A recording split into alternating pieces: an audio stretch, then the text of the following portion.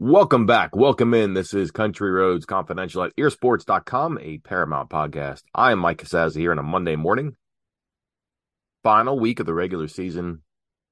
Chris Anderson, one, welcome back. Two, let's not go forward. Let's look in reverse for just a minute here. We did not talk Saturday evening. Can't imagine, no offense to you, there would have been anything earth-shattering about the different takes we could have shared with one another. 42-21, pretty lopsided game. 2 days later, let me quiz you for a second. Mm-hmm. Expected, unexpected, what you saw. I know we kind of figured that they were close, but it could get away. Weren't really sure what West Virginia would be like mentally after that Oklahoma game. All the positive responses seemed like they were there.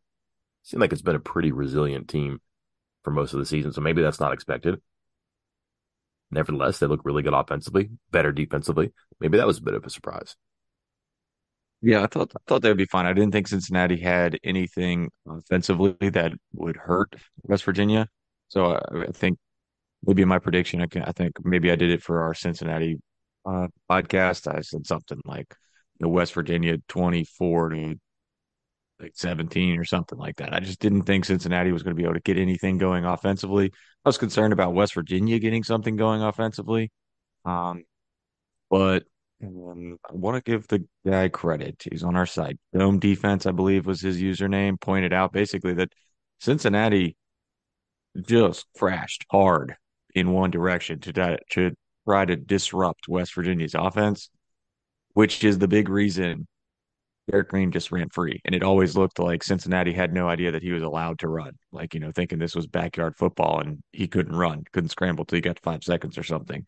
Um, and he just was able to run free. And once he was able to run free, then they had to change on the fly, and then it was off from there. So that was the only part that surprised me was that Cincinnati would make themselves so vulnerable like that. And kudos to West Virginia for just exploiting the heck out of it. Where do you put Cincinnati within the group of newcomers? Let's say for like a 3-year window here, because there is a transition period. We think everybody understands that. We're seeing some of the growing pains this year. Those four teams,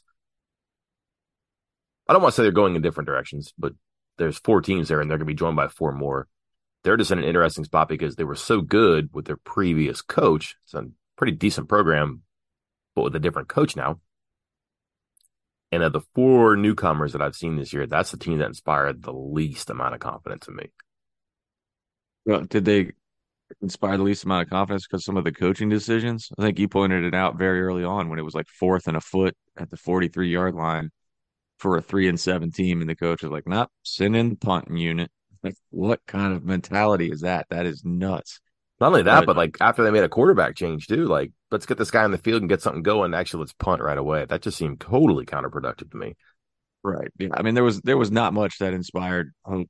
I would think from the Cincinnati side of things because talent wise, they looked overmatched. Coaching wise, they looked overmatched. And, like just kind of out of it. And I don't know. I mean, there's obviously potential there. Recruiting in Ohio, you're moving up, but if you're going to get beat down like that by a West Virginia team, that if you look right across the river and ask West Virginia fans about the state of their program, some of them are not going to be quite as high on it, and you just got walloped by them in a game that was not even that close. You know, I don't know exactly how bright the future is in Cincinnati. Interesting coach for sure. He had a post game to remember here. This is Scott Satterfield, who was at Louisville and then kind of just sneaked away to Cincinnati. I mean, it was kind of like he got handed off. I think they might have fired him. And then he coaches against Louisville in the bowl game. Really strange thing. Anyways, Louisville's great without him. That kind of worries me a little bit.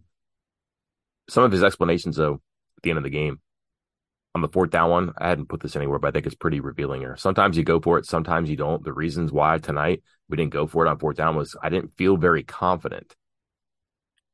It's the first drive of the game. He didn't feel very confident. Kind of like he knew maybe what was going to happen and coached a little bit differently because of that. All right, put a ribbon on that one.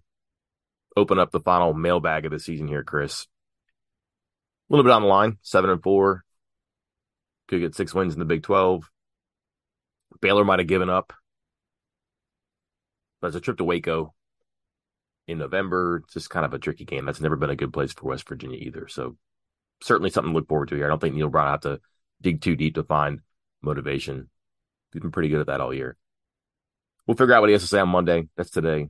Press conference, him, coordinators, players. But before we get too far down the road, let's take some questions and give some answers. Well, let's start right there because we got multiple questions in regards to this, and I'm going to read two of them. The first one comes from, because I believe they're very much related, from M Burns 40. He asked, "Do either of you think Ren Baker will be able to fight off an fan apathy while also keeping Neil employed at WVU another season?" And then Salty Dog 8159 points out, WVU fandom, Twitter, message boards, including the Country Roads Confidential board, seem to be polluted with negativity despite winning yesterday. Do you get a sense that the team staff are hearing any of this noise, etc., etc.? Mike, I guess this is just kind of overall state of the program type questions, but your thoughts? Difficult, isn't it? Think of who we talk to and who we communicate with and where we hang out, at least with our jobs. The people who reach out to us are typically going to complain or have something to like complain about or to be negative about. And it's not because they're wrong all the time, but just that's the access point for us. It's very easy to get in touch with us and like complain about something or point something out that maybe isn't a complaint. It's a valid critique. So there's a lot of that and you're kind of inundated by it. That makes it difficult to get a true reading, I think. And so much of, just to be honest, Chris, like so much of the past, let's just say year has been trying to figure out if and when and why they would get rid of the coach. For me, that's just kind of been like the nature of the job, talking to people, wondering about buyouts, hot boards, things like that. So it's just kind of like on the tip of your tongue that people just generally aren't impressed, excited, whatever you want to call it. So I don't know how widespread that is. I think a lot of the indicators make you think that it's not just like I said, the neighborhood that you and I hang out in, because the attendance hasn't been great. There's donation levels and support for this and that. But they got players that come in from the portal. We'll see how many they lose. Going to have a good bowl game, I think. Might be an exciting opponent that can, like, stir the drink a little bit for the offseason. I don't think any of that stuff gets rid of that apathy, though. And there's no great answer apart from get like a 10-win season and some NFL players that make you feel like you're really looking forward to something like you haven't in a while. So that's a hard one to do. How would they do it? Is there some marketing mix? Is there some cleverly edited video? I don't think it's anything like that. We could complain about access. Let's talk to the players more. Let's tell more of their stories. I don't think that does it. It's just difficult. They haven't really done it in a while. It's been kind of ho-hum for a couple of years. And when you see something good happen or something better happen, I think it takes a while to turn things around and make you excited about it again, too. So I don't know how they fight that. I think the question to me would it be, is that severe as people think, as widespread as people think? It might be. But then how do you get out of that? So whether it's a big thing to make it smaller or a small thing to make it non-existent, that's a question everywhere where the team isn't, winning trophies and hanging banners. I think for the most part, and this goes with things outside of sports as well and their favorite sports teams, people are going to stick to what they think pretty much no matter what. Mm-hmm. Like they're just not going to change their mind about stuff.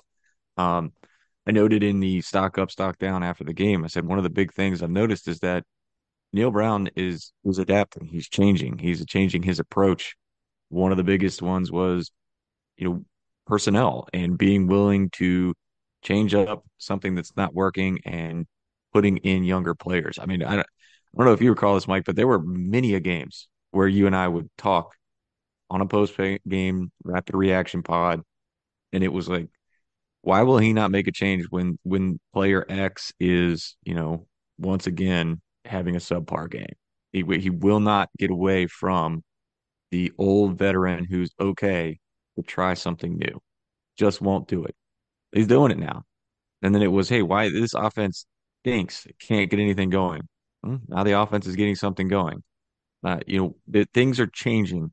There seems to be some sort of positive trend going on, and he's making some changes for the better. And some people just aren't going to change their mind. I mean, that's just the case.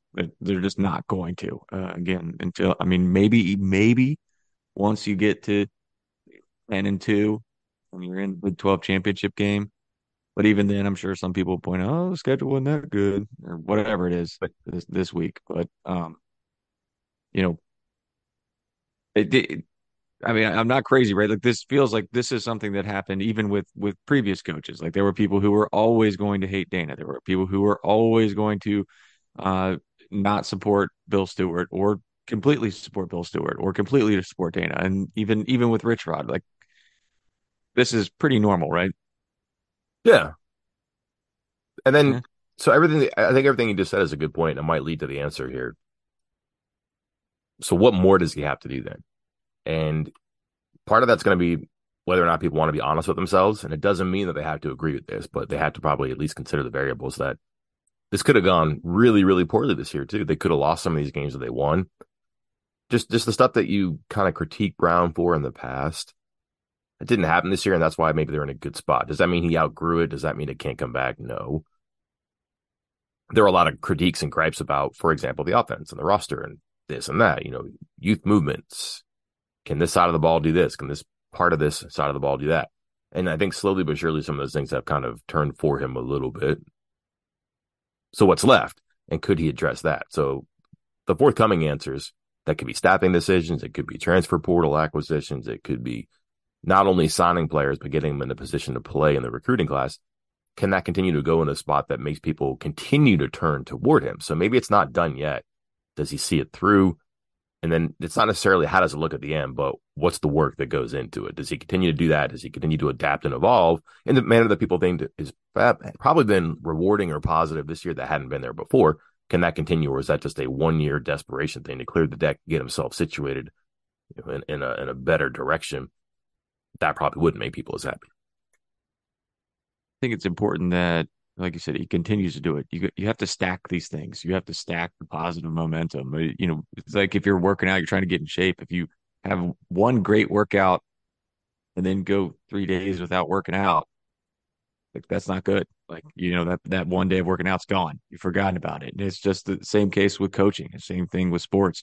You do one great thing, but then if you don't retain the talent that's currently on the roster to get them come back, if you don't add to it by bringing in a nice transfer portal class, a nice recruiting class, if you don't, if you do lose coaches and you don't replace them in the right way, anything and everything positive that happened this year is now forgotten because you didn't stack, you didn't continue to add to it. It goes right back to by the way, I haven't heard trust the climb in a while, but our comments back with trusting the climb. When you climb a mountain and you slip and fall one time, you don't slide back a little bit. You slide all the way back to the bottom or back to a flat point. So you are one step forward, four steps back. So you really need to stack some positive things in a row, which again, um, you win the Cincinnati game, but if you go and lose at Baylor, Cincinnati's forgotten. It's gone. Like nobody cares anymore. You beat Cincinnati and you beat Baylor. Okay. All right. Hey, that's two nice that two overmatched opponents, but two blowout wins to end the season. But then you lose in a bowl game, those two games are forgotten. But then if you win the bowl game and you're 9-4, then it's hey, 9-4, won three in a row to end the season. Now people are forgetting that Cincinnati and Baylor sucked. And you're just talking about the team being 9-4 and maybe talking about what you added in the offseason as well. And then the question becomes, well, what do we have to change? What left? Why did it change? What's the inspiration? We just won 9 games. So again, how much can it continue? Will it continue? I think that it's not yet answered, but it's not a social media graphic. It's not even like a season ticket thing. There's going to be a series of things that apathy is a good word. Like people probably should be more excited about things, but they can qualify a lot of it too and say that the schedule's this and could have lost that. And it's hard to dispute that it is. It takes a lot of time to deflate those arguments. MTV's official Challenge podcast is back for another season. And so are we. I'm Tori Deal. And I'm Anissa Ferreira. The wait is over, guys. All Stars 4 is finally here. And this season takes it to a whole new level.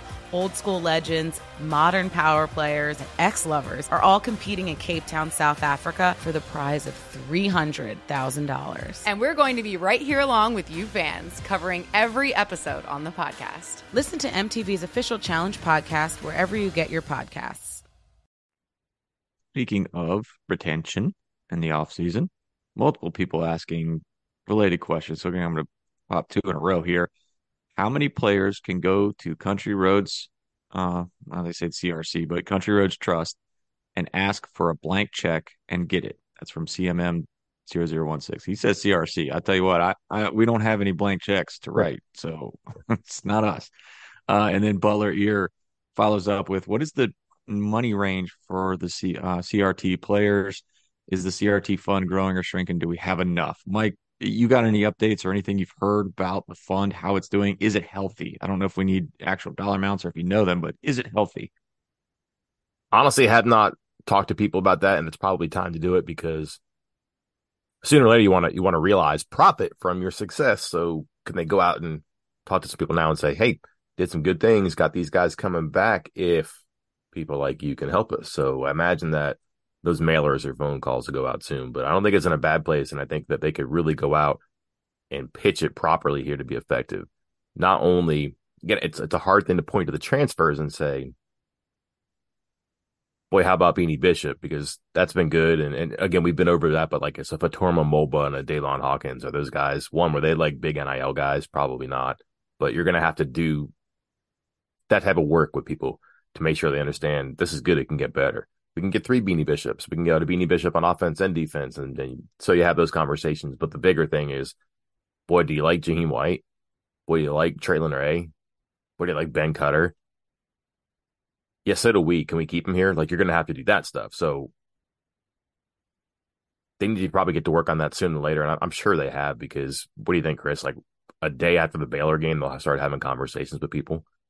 So it's going to have to happen quick. And you figure, how healthy is it? It's as healthy as your record and the momentum you have going forward. I mean, you have a good season and you could say, brought in some good transfers, we're eyeballing some more, but more importantly, all these freshmen and all these young players, be cool if we can keep them. Can we help you? Can you help us out? I think that's like the big part of this. Like, how healthy is that? Is that a number? No, but it's like the enthusiasm people to pitch in and get the people here. You asked about, how quickly that stuff is going to be happening. Might already be happening, and it might already be like depending on the players. I heard one story of a player who was having those discussions with the coaching staff on the flight back from Stillwater, the season-ending game last year. I reported on the site at the time last year around Thanksgiving that West Virginia was already fighting off teams because CJ Donaldson, who had gotten hurt and had gone home for Thanksgiving, it was like panic mode of trying to make sure that the right people were talking to him when he was back down in South Florida, and making sure that, under the table NIL deals weren't being, I mean, obviously there's no way to keep them from being passed along, but to make sure that West Virginia was in a position to counter any of those NIL deals. So there are likely players that they are already having to, scrounge up funds for, and players that they're going to be having conversations with this week, and maybe even on the flight home from Waco, just like last year on the flight home from Stillwater. Let's answer the other question kind of like directly, indirectly if we can. Like, I don't know what the blank check is. Like, I don't know they have that type of thing. I think that. Yeah. Can I hop in on that real quick? Yeah, go ahead. Because there's a certain player that, and it was essentially told to me that, there is no quote salary cap, but they told me, things are maxed out. And if that player is coming back asking for more than what they're already being paid from the trust, then they're just going to have to say goodbye. Like, so there is a point. There is no blank check. There is a point for players where the coaching staff and the trust and the school just has to say, all right, we wish you luck. Thanks. Mm-hmm. So how many players though? I mean, well, how about this? Some of the numbers we've heard, I would say to get people here, it's 6 figures, right? Like we've heard that before about like people have been promised or offered or like, incentivized, whatever you want to say. Don't want to use the word induced, but there have been some big numbers thrown around. So that's a big number. How many players get that big number thrown around with them? That's another good question there too. So you're talking hundreds of thousands of dollars across a couple of people. I don't think it's as big as people think. I don't think every player is coming in and saying, we need to rework my deal. Because some of them just don't know about it or don't want to do the work to actually do it, to come in and do that and then have the conversation and figure out what they're going to have to do on top of football to like, satisfy that. And then, frankly, like a lot of the people just, like there are exceptions, but a lot of the players just, I don't want to say aren't worth it, but like it's not a scary situation for them. There's not like a competition for a majority of the roster. It happens, but it's concentrated into a smaller number of players, and it's not as I don't think it's as divisive or distracting as people think. I might be wrong. I know it's an issue, but and when it happens, it really happens. Like when the Hornets start buzzing, that's a big deal. But I don't think it's a. I think the misconception is probably confusing too, and that's probably sorting itself out with some players who realize that okay, I'm not him. I can't do this. I can't expect that, and then reality kind of sets in a little bit. Yeah, because out of the 85, and I'm trying my hardest not to step on the toes of one of the videos we're going to try to do later in the week, but Mhm. out of 85, scholarship players, maybe a handful are getting pursued like CJ Donaldson was last, Thanksgiving time that I was talking about. Maybe a handful. And then maybe a handful more that are being lightly, pursued by others, and a handful more that are getting some glances from across the room from other schools. But what do you say? You said like 2 dozen, right? So yeah, maybe like 60 to 65 of the 85 players, like there's nothing to worry about with them being induced to leave. Like, I mean, sure, there could be guys that are like, well, I'm third on the depth chart. I'm gonna leave. That's different. We're talking about being induced to leave. It might be more than 65 that are not going to be in that category. So it's not widespread across the entire roster for any team, but it is something to keep in mind. And part of the problem, let's see, I don't know, it's a tough word to use here.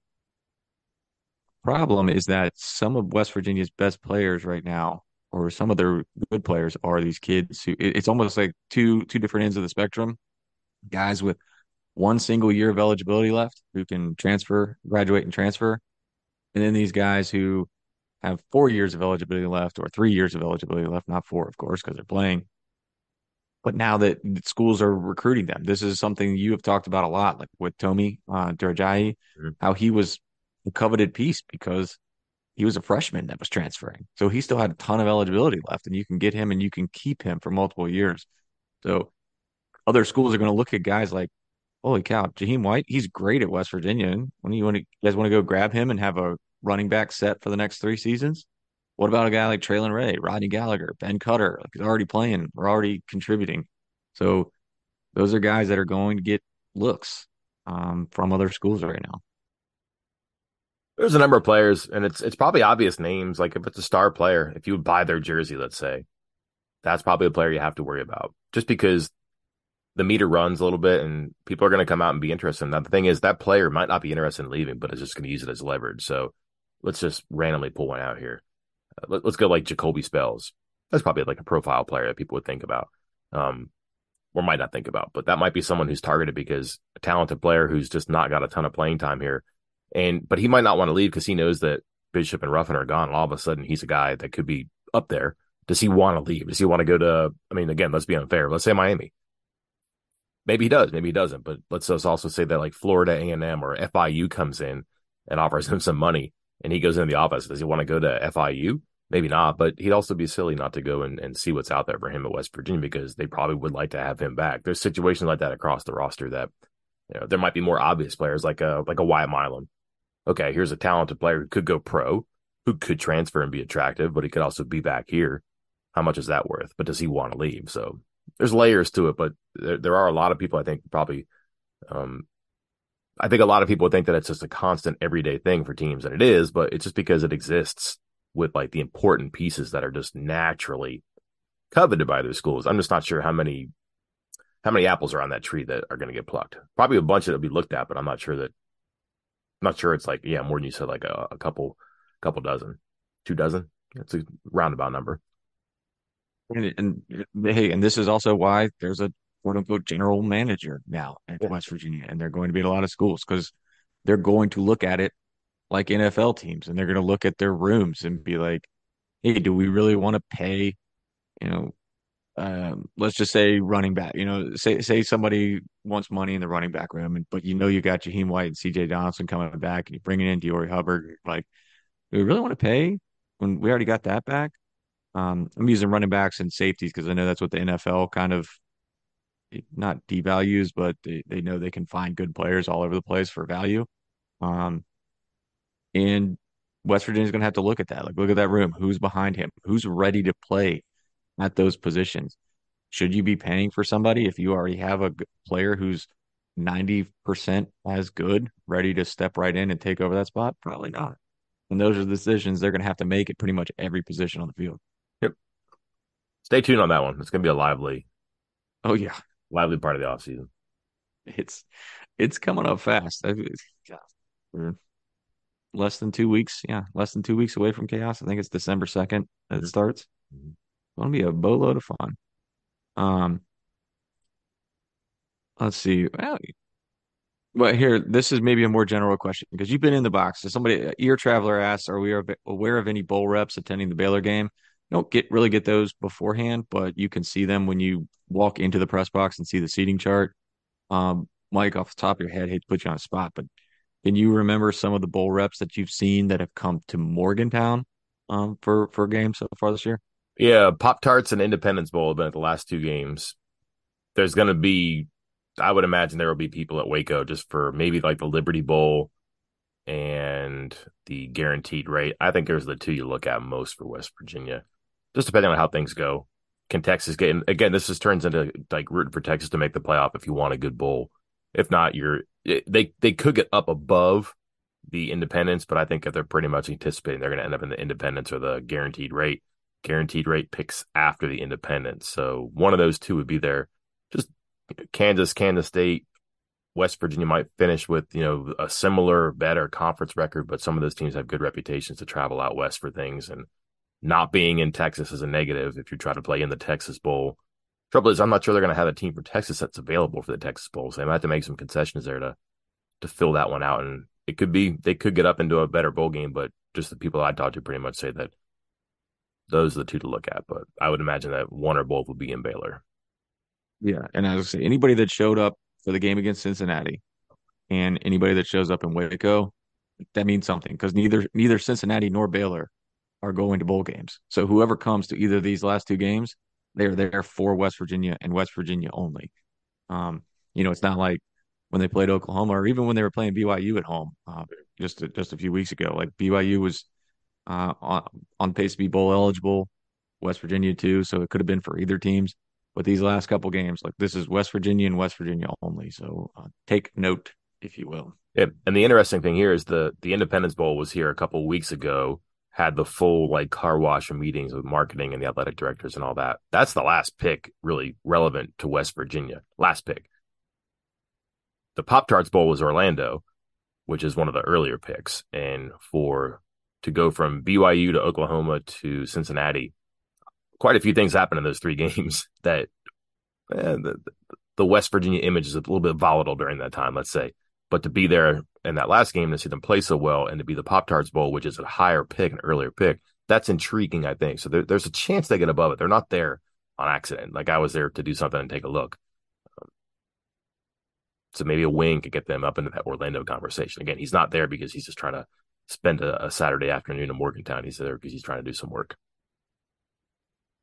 Related bowl question while we're at it from SG Taylor 24. And I have no idea the answer to this question, but I'm going to throw it out there so Mike can also say he has no idea or provide some insight. I'm not sure. But he wants to know any idea on changes to the bowl tie-ins given the Pac-12's collapse. What do you think is going to happen with that, or have you heard anything? They're going to have to do something because, for example, they play a Pac-12 team in the Pop-Tarts. No, the guaranteed rate. Is that right? That's a Big Ten. Right. Yeah, the one in Arizona. Yeah. The other one in Arizona, the Alamos, Pac-12. So there's a couple. I think there's two Pac-12 tie-ins. There's only two Pac-12 teams next year. So they're going to have to figure that out. So I don't know how they do that. And they're going to have to rework that. And I don't think it's a year for bowl cycles either. So they're going to probably have to spin that wheel a little bit earlier.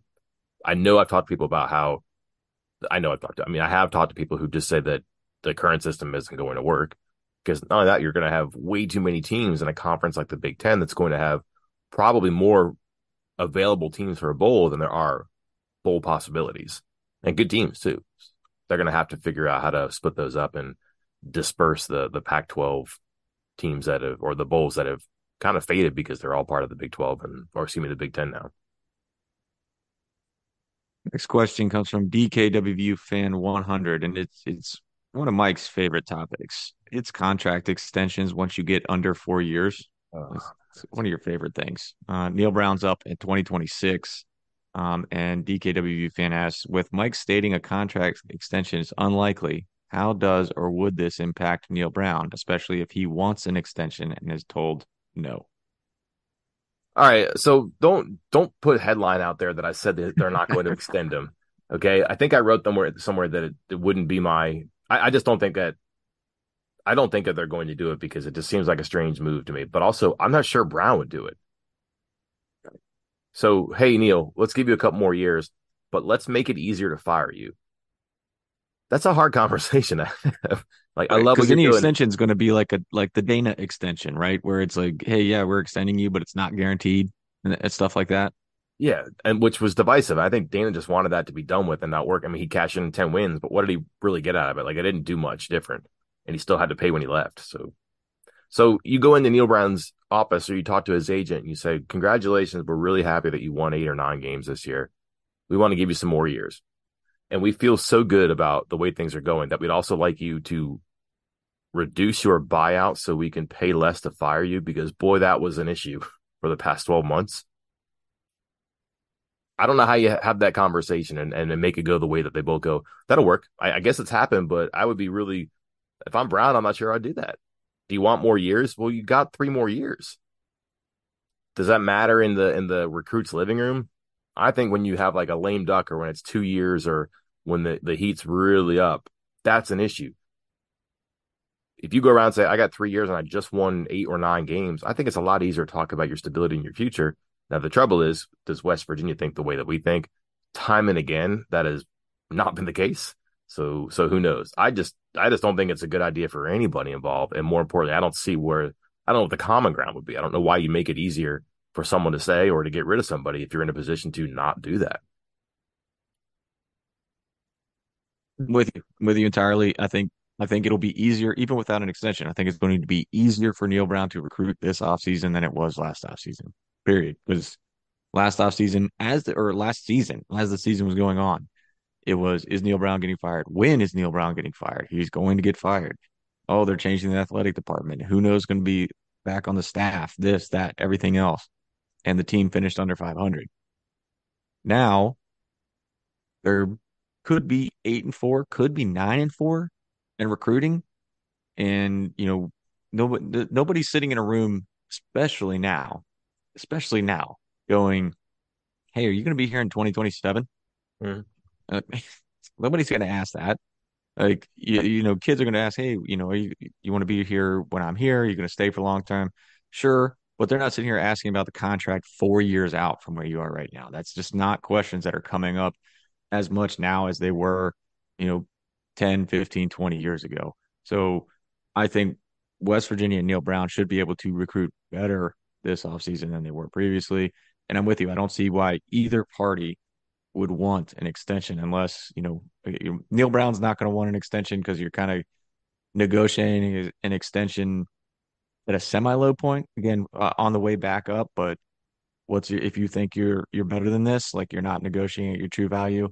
And meanwhile, the school is going to try to, like you said, get it where, sure, we'll give you a couple more years, a few more $1 million, but we also don't have to pay you if we fire you, which Neil Brown's not going to take that, I don't think. Yeah. The trade-off here would be you get more years to stay here, but you also make it easier for us to dismiss you. And I'm not sure that's an equal trade if you're Brown, who's been kind of pushing the boulder uphill and feels like he's got it now. So just to what, more years, more salary. Okay, you give me big money in like the 2 year extension, which I may not actually get to experience because you've lowered the buyout.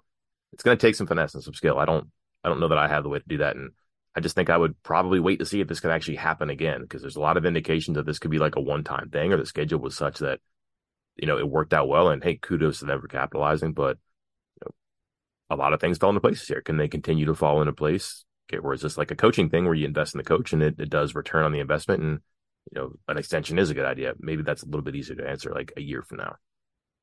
You got 60 seconds to answer this last one, Mike. And I'm going to make it as complicated as possible. Even if this is from WVU Champs for Life, even if Neil Brown goes 9-4 with a bowl game win, could we see a showdown between the higher ups and athletic director Ren Baker on whether to keep Neal or force him out and bring in Jimbo.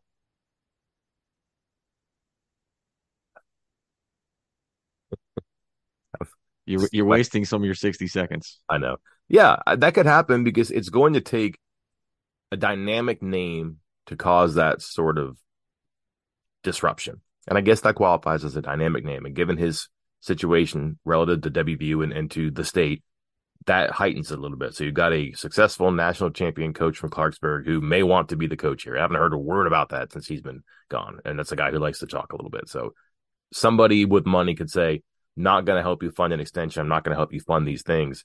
I want a new coach.